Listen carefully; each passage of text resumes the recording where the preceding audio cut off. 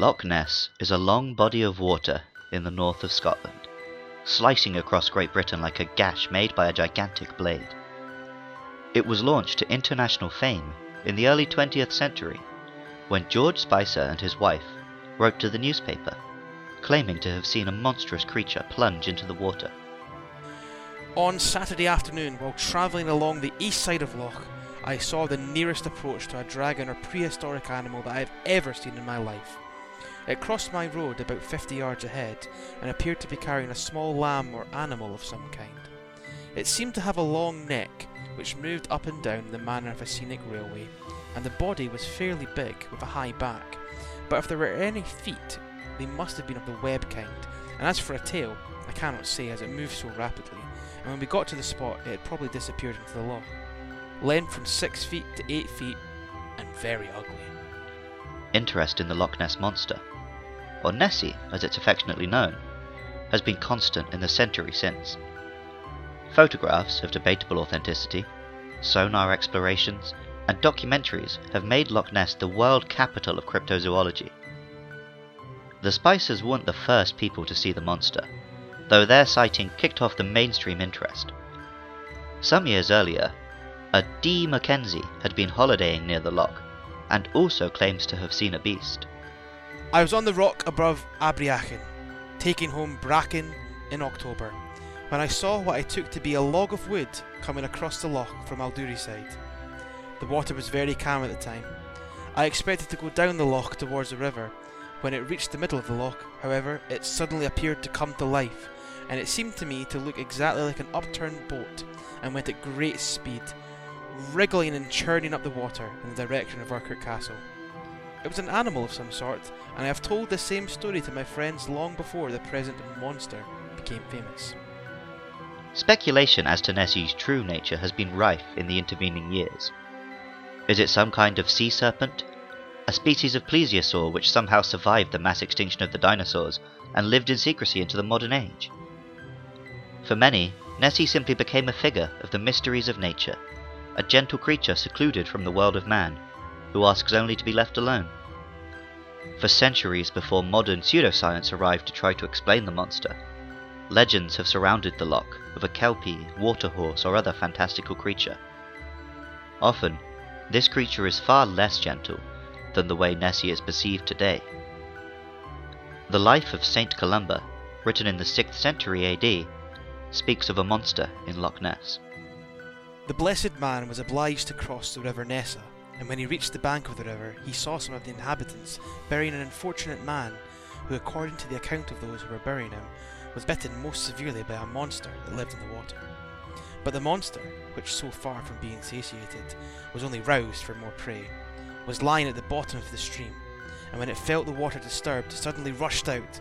Then the blessed man, observing this, raised his holy hand, while all the rest, brethren as well as strangers, were stupefied with terror, and, invoking the name of God, formed the saving sign of the cross in the air, and commanded the ferocious monster, saying, "Thou shalt go no further, nor touch the man. Go back with all speed." Then at the voice of the saint, the monster was terrified, and fled more quickly than if it had been pulled back with ropes. I'm Luke Summerhays, and I love Lapras. My name is Shen, and I love Lapras. Lapras happens to be my girlfriend Shen's favourite Pokemon. So, I first started to love Lapras back in Red version. Back then, it was pretty hard to find a Pokemon that could do Electric, or like Thunder and Blizzard, and Ice Beam and all of that. So that was what originally made me notice Lapras, was that it had Thunder and Blizzard and Ice Beam. Normally on my team I only have Pokemon who will evolve, but because Lapras had those moves, I didn't care that he didn't evolve. And then as the games progressed, the character of Lapras became more apparent.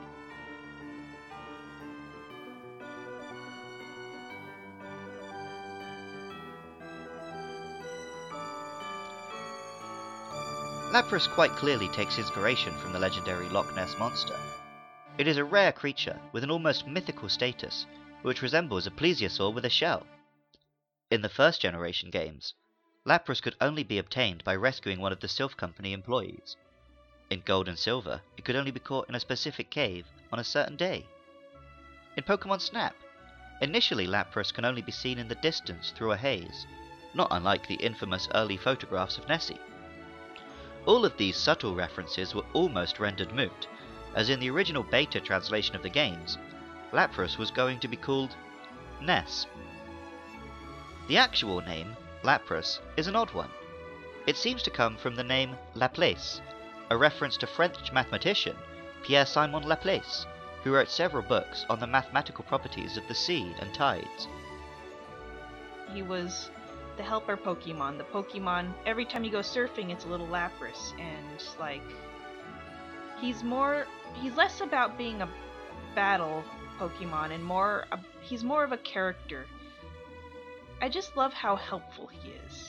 Because in my brain, he's just like this lovable, helpy Pokemon that just wants to help everybody, and he's just like the happiest thing whenever you like go surfing on him or whatever. It's just, I think half of it is like the expression on his face. He always looks like has like some kind of inside joke going on, or like he's happy, or he's just enjoying life. Many Pokédex entries describe Lapras as a gentle soul. In addition, Pokemon Sun says, "Its high intelligence enables it to comprehend human speech. When it's in a good mood, it sings in its beautiful voice." Lapras' first appearance in the anime was actually in the episode Holiday Hijinks, which, as I discussed on the Jinx episode, hasn't been seen since its original air date.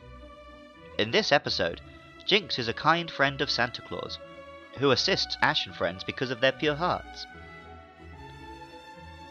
Later, in the Orange Islands season, Ash would get a Lapras all of his own. Ash's Lapras exhibited Lapras' other famous trait. It is the transport Pokemon. Artwork of a Pokemon trainer travelling over the waves is almost universally atop a Lapras. In the second generation games, the default Surf sprite was a Lapras, and in the 7th generation, the move Surf was replaced with a rideable Lapras. Far from being exploited, Lapras is fond of ferrying folks. The Pokemon Crystal Pokédex says, "This gentle Pokemon loves to give people rides and provides a very comfortable way to get around." While in Ultra Sun, the Pokédex says, "It likes swimming around with people on its back. In the Alola region, it's an important means of transportation over water." While the Loch Ness Monster is generally portrayed as kind and gentle, it is hardly known for letting folks ride it. On the other hand, there is a big aspect of Lapras' character which is very much like Nessie. Lapras is elusive. Pokemon Gold's Pokédex says, "They have gentle hearts. Because they rarely fight, many have been caught. Their number has dwindled." And Pokemon Emerald says, "People have driven Lapras almost to the point of extinction. In the evenings, it is said to sing plaintively as it seeks what few others of its kind still remain." The unspoken moral of all stories of legendary creatures, be they Bigfoot, Nkole Mbembe, or Nessie, is that we aren't supposed to find them. They live in the precious few parts of the world which still remain untouched by human interference. He was right about there still being some mystery left in this world. And we can all have a piece of it for the price of an admission ticket. That's the thing you come to learn about Carl. His unfailing ability to destroy the things he loves. As King Kong or Jurassic Park tried to tell us, we cannot invade such places without destroying them. It is in our very nature. Yeah, but your scientists were so preoccupied with whether or not they could that they didn't stop to think if they should. I firmly believe that you can't be a Pokemon fan without caring about wildlife and the environment. That said, I don't think Pokemon's message is as pessimistic as the stories I referenced just now. In Pokemon Moon, the Pokédex says, "These Pokemon were once near extinction due to poaching. Following protective regulations, there is now an overabundance of them. Pokemon's core theme has always been a balance and a coexistence between humans and the forces of nature. In fact, despite the optimism of Moon, Pokemon Ultra Moon tells us, "They've been so cherished that there's now an overabundance. The fish Pokemon population has declined in waters with too many Lapras." Protecting nature and the environment is about balance.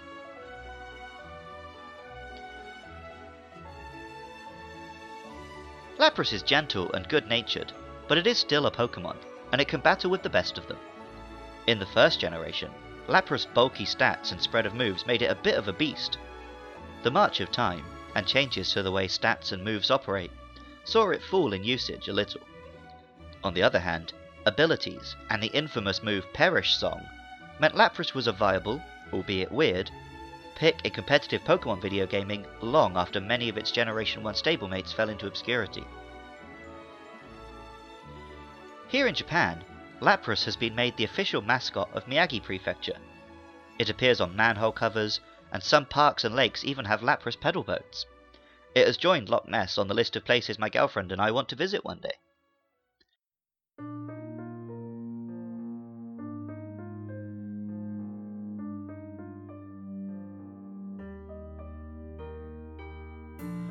Lapras is a beautiful Pokemon. More than that though, it's an important one. It shows us how terrible we can be, but also how good.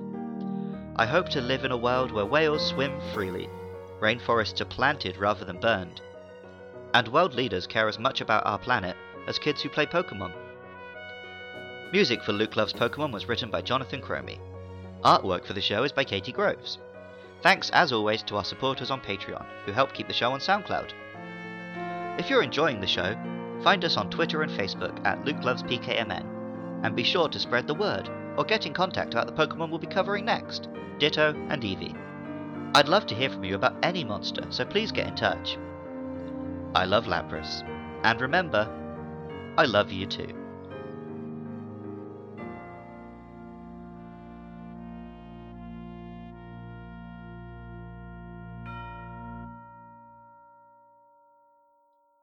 Special thanks this month to friend of the show Jay Moyles for reading testimonies so you wouldn't have to hear my horrible Shrek attempt at a Scottish accent.